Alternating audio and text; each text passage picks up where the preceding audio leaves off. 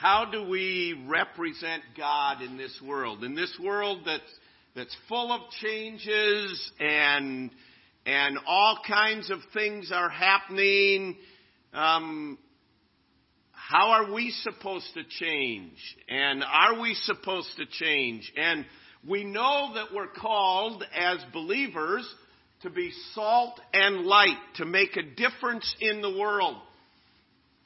And so we think in the last couple Wednesday nights we've been talking about, okay, how do we do that? What are effective ways that we can do that? And as we've said, there are certain things that you cannot change.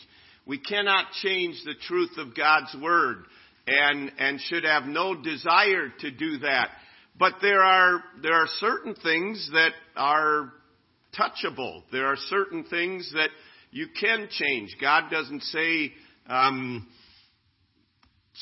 what time to meet at services and so on. But we live in a world that is changing, and we think, okay, to be most effective for Christ, what should I be? What should I do? What opportunities do I have? And there are many, many opportunities that come up to us.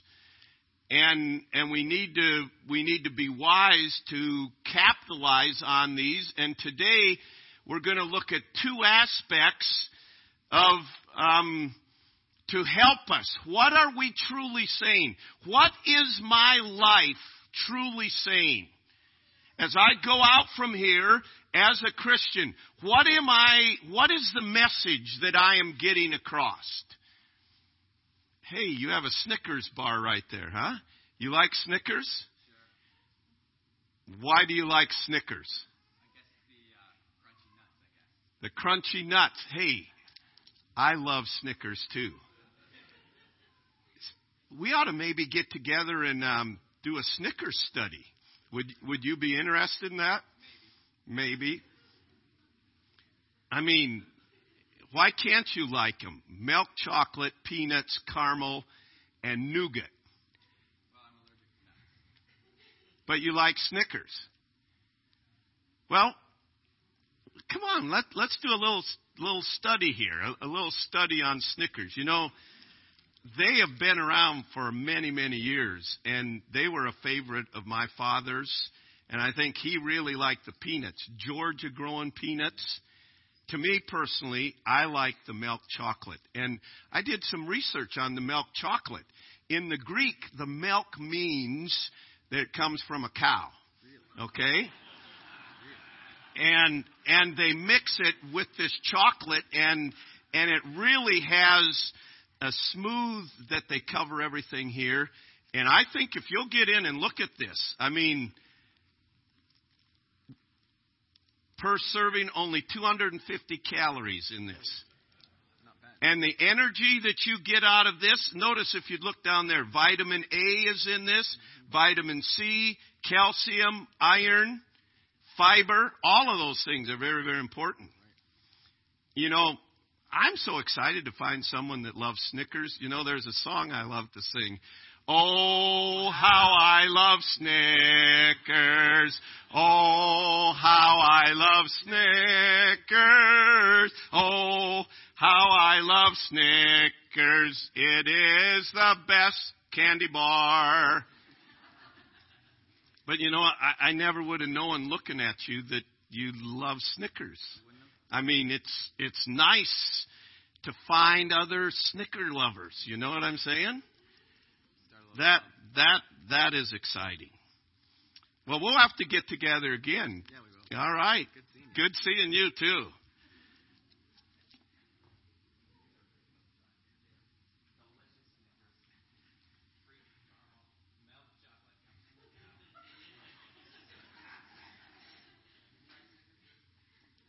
Now, the thing is, he's sitting here. Did you give your Snickers away?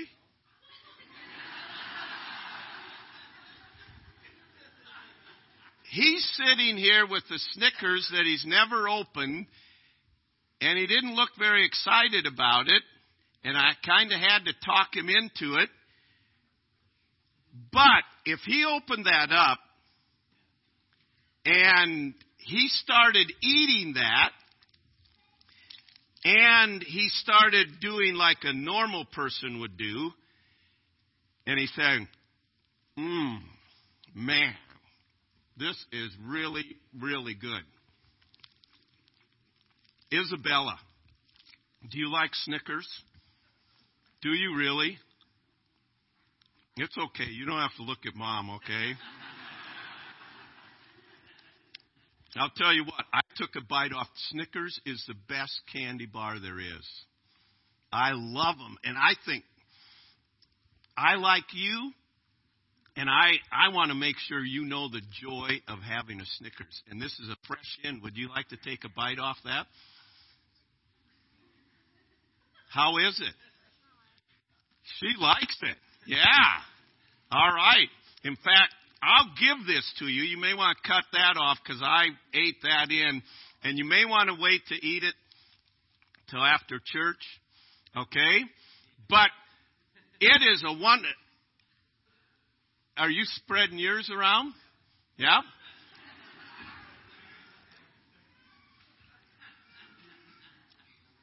Okay. A silly little illustration that really doesn't convey properly what we're trying to do. But let me ask this question. Why would anyone want what you have as a Christian?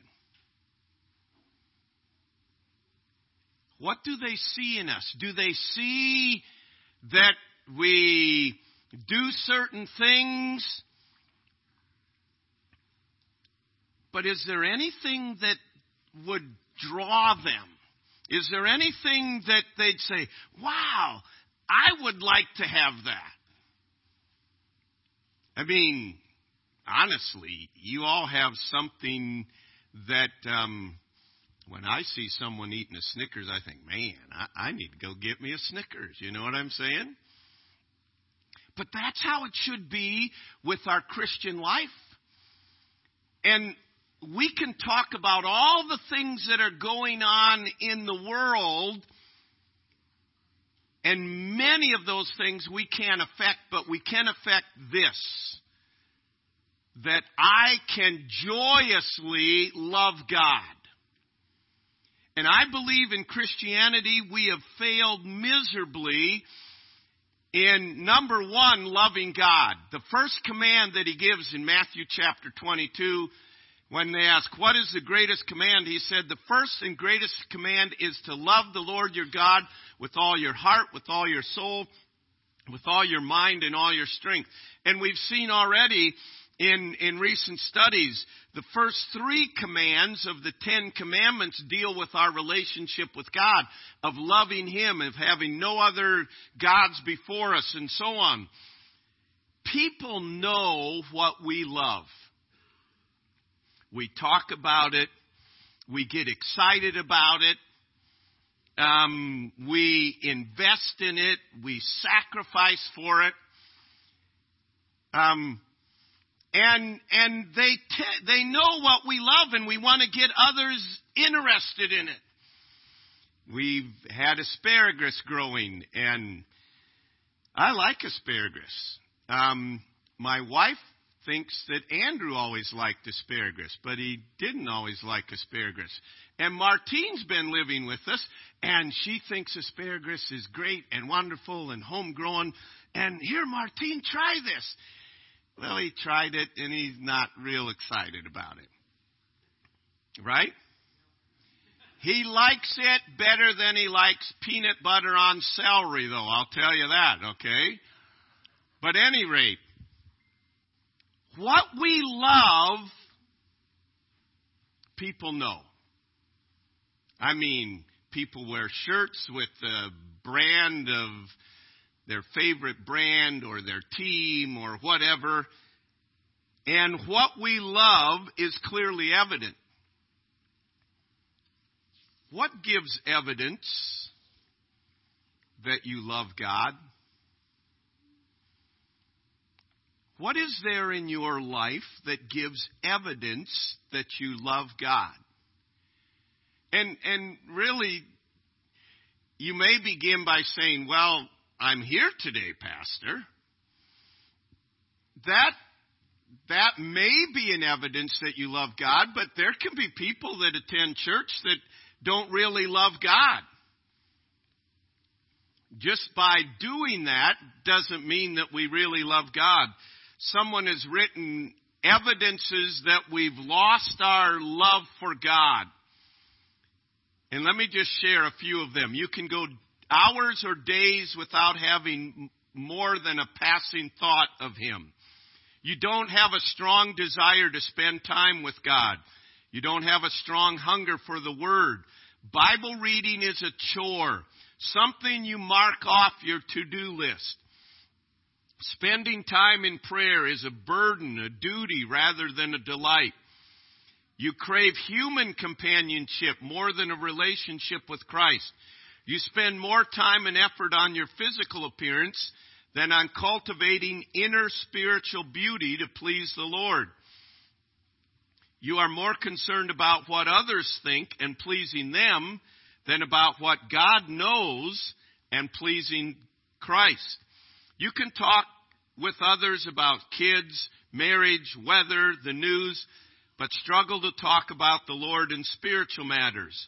You have a hard time coming up with something fresh to share in a testimony service at church or when someone else asks, what's God been doing in your life? You are more interested in recreation, entertainment, and having fun than in cultivating intimacy with Christ through worship, prayer, the Word, and fellowship. You justify small areas of disobedience. Little things that used to disturb your conscience no longer do. You are not grieved by sin. You tend to hold tightly to money or things rather than being quick to meet the needs of others. You have broken relationships with other believers that you are unwilling or have not attempted to reconcile. And the list could go on and on. But these are things that show that we've lost our love for God. It will be manifested in this area. The first and greatest command is to love God, but we put down here to joyously love God. The greatest advertisement is word of mouth. When someone says to you, hey, I took my car to this mechanic and they were the best, they were the most honest and really gave a fair price, I was so happy. You mark that down. You think, man, if I need a mechanic, that's the one I'm going to. The greatest advertisement is word of mouth. A happy, satisfied customer.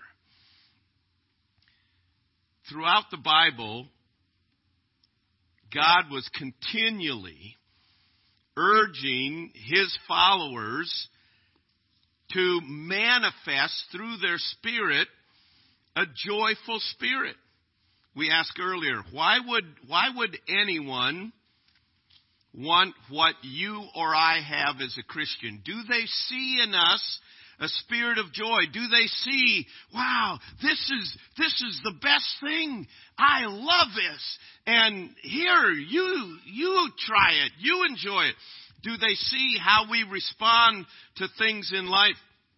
In Deuteronomy chapter 28, the Lord had said to Israel, if you obey me, I will bless you. I will take care of your enemies. I will do all these things. And then in Deuteronomy 28, he said, but if you do not obey me, he said, I will bring my judgment upon you. And in Deuteronomy chapter 28 and verse 47, he said, because you did not serve the Lord your God with joy and gladness of heart for the abundance of everything, therefore you shall serve your enemies, who the Lord will send against you in hunger, in thirst, in nakedness, and in need of everything, and he will put a yoke of iron on your neck until he has destroyed you. Notice what he said, because you did not serve the Lord your God with joy and gladness. It is one thing to go through the motions. It is one thing to, okay, I guess I better read my Bible. Okay, I'll come to church. It is another thing to serve Him with joy and gladness. It's another thing to have a desire for Him. Nehemiah chapter 8 and verse 10 says, the joy of the Lord is our strength. There's two applications here. God gives us joy because He is joyful. Many people have the idea that Christianity means don't do this, don't do this, don't do this. It's the no fun league, okay? But it will be worth it when you get to heaven. No, He told His disciples, I came that you might have life and that you might have it abundantly. Of course, meaning eternal life. But it also means when you follow God's plan and God's purpose, it makes this life to be by His power an abundant life so that even in the midst of difficulty, we can have joy. In Matthew chapter 5, He said, rejoice and be exceeding glad when they persecute you, when they say manner of evil against you. He said, rejoice and be exceeding glad, for great is your reward in heaven. He said, they will revile you. They will persecute you. They'll say all kinds of evil against you falsely for my name's sake. But He said, in the midst of that, rejoice. It's love God joyously will be a living, attractive testimony of who Christ is. He said the church is to be the pillar and ground of truth. The church is made up of people. It's you and I. A pillar is something that holds up a building. And it is also something that adorns the building. You go see these massive buildings that were built years ago, and they have these ornate pillars. They're just not decoration. They're attractive, and they're holding up the building. He says, as believers, we are to represent the truth, hold up the truth, and do it in a manner that truly is attractive. Nobody wants to come to Christ when they see us with our sad faces, griping about everything, pointing out everything that's wrong with everybody and everything in the world, and never coming up with a solution. Why do we want that? But to see in us a joy that even in the midst of what may be chaos, we know God is in control and God is at work in my life, and I can rejoice in the Lord always. See, the joy of the Lord should characterize our service and our worship. But what is it that hinders our joy? Let me just quickly list three things. Number one, we don't really realize who God truly is. If we realized who God truly was, and we knew His character, and we knew His nature, we would have perpetual joy. We would know that He is my everlasting Father, and He is the one that intercedes on my behalf, and He is the Creator. And as you look out and see the colorful birds and the flowers and the beautiful sunrises and sunsets, and you think, that's my Father's doing that. And you understand and know His character, and the more you know Him, the more you'll have joy in understanding who He is. Because we don't know who God is, we don't have much joy. Secondly, we've forgotten what God has done. Do you understand? If you are here today and you have trusted Christ for the forgiveness of sin, don't ever, ever, ever take it for granted what God has done for you. I mean, we were condemned. We were guilty. We We all belong separated from God in the lake of fire, but He has pardoned us. He has forgiven us. He has brought us to a relationship.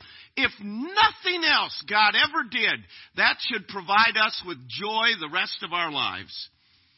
But we forget what God's done. And we act like it's old hat. Well, why shouldn't He have saved me? Because you were shaking your fist in His face. Because you were living in total rebellion against Him. Taking all His gifts and then blatantly rebelling against Him. We've forgotten what God has done just in saving us. Thank you, Lord, for saving my soul. Thank you, Lord, for making me whole. I wasn't whole. I was broken. I was shattered. I was vile. I was poisoned. I was polluted. I was condemned. And God, you rescued me. You did something that no one else could do. That ought to fill our hearts with joy perpetually. What hinders our joy? We don't realize who God truly is. We've forgotten what God has done. And thirdly, my personal sin hinders my joy. When I don't deal with the sin in my life, because iniquity abounds, Matthew 24 tells us, the love of many will grow cold. And so we have to try to put on, okay, everybody smile as we sing, oh, how I love Jesus.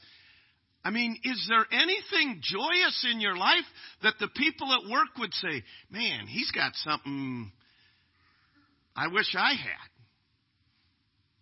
I'm not saying you have to walk around slapping people on the back, hey, like that. But when maybe difficult things happen, do they see that we respond differently? Do they see joy in us? To joyfully love God. There should be no one on the face of the earth that has more joy than believers. Absolutely not. And yet many, many times we give the wrong impression. Duty can be drudgery. But duty with love for God is a delight. It's not like it's love or duty, one of the two. There are times that because I love God, it is my duty to do this. I may not feel like doing it, but because I am committed to God, I am going to do this. And as you do that, God brings His grace and produces joy. And I think one area that every one of us needs to work on is to joyously love God. What is there that anyone would want in our life as they look at it? So, one area that God's called us to is to joyously love God. A second area that He's called us to is that we are to compassionately warn others. We don't have the time, but you can read in Ezekiel chapter 3 that God raised up Ezekiel to be a watchman, to warn them of the workings of God. And he said in this passage that if you raise up and you speak the truth, and they turn from their wicked way, you will have been instrumental in saving their life from destruction. But if you warn the wicked and they do not turn from their wicked way, that's their responsibility. But he said, but if you do not warn the wicked, their blood will be on our hands. In the epistle of Jude, he closes the epistle by saying, some of them you need to show and make a difference in their life by having compassion. He said literally, and on some have compassion, making a distinction. But others save with fear, hating even the garments defiled by the flesh. Our responsibility is to compassionately warn people. Joyfully love God so that that's seen in our life. And then we bear a responsibility that there is a Creator God whom every individual will answer to. We have been recipients of life. We have received His gifts. He has given His Son for all mankind. And we will someday answer to God for what we have done with all these gifts of His. Part of the warning is understanding there is a literal eternal hell inhabited by all those who have rejected the gift of His Son, Jesus Christ. It is not our job to connive and manipulate and get people to make a decision. Our job is to compassionately, because we care, compassionately warn them. So we ask, who is it that you care about? Who is it that you've warned? Every one of us have certain acquaintances in our life. Have you ever given them a warning? Have you ever shared with them? Well, I'm trying to joyfully love Christ before them. That is the initial important foundational step. But there comes times where we say, you know what, John, you are a friend that I value, and I would not be a very good friend to you at all if I didn't share with you what has made a terrific difference in my life. And then to share with them Jesus Christ. John, because you have had an influence on my life, I want to be a blessing in your life, and I want to give you this booklet to read, or I want to share what Christ is. See, it's investing in the lives and giving a warning. Just coming to church doesn't give a warning. They may know that you go to church. They may know that the neighbor on the other side goes to some place to gather. But what is that? Do they see us joyfully loving God? Joyfully enjoying our family, playing with our family? Or, get over here, why did you leave that bike out there for? Why should I go to church? I've got enough to do in my week. Why spend 2 hours, 3 hours, 4 hours there? And then, if they see a difference in our life, do we ever take the time to point blank warn them? Most everybody here believes time is probably pretty short. Do we really believe that? Do we believe it enough to not worry what they think about us, to go to someone and say, you know what? I value you. And I wouldn't be right with you, and I wouldn't be right with God if I didn't come and just share with you this truth. Here's the two things that we can do something about. We can joyfully love God, and we can compassionately warn others. And you know what? Every one of us are going to stand before God and give account for why we've done that. Honestly, there are many times that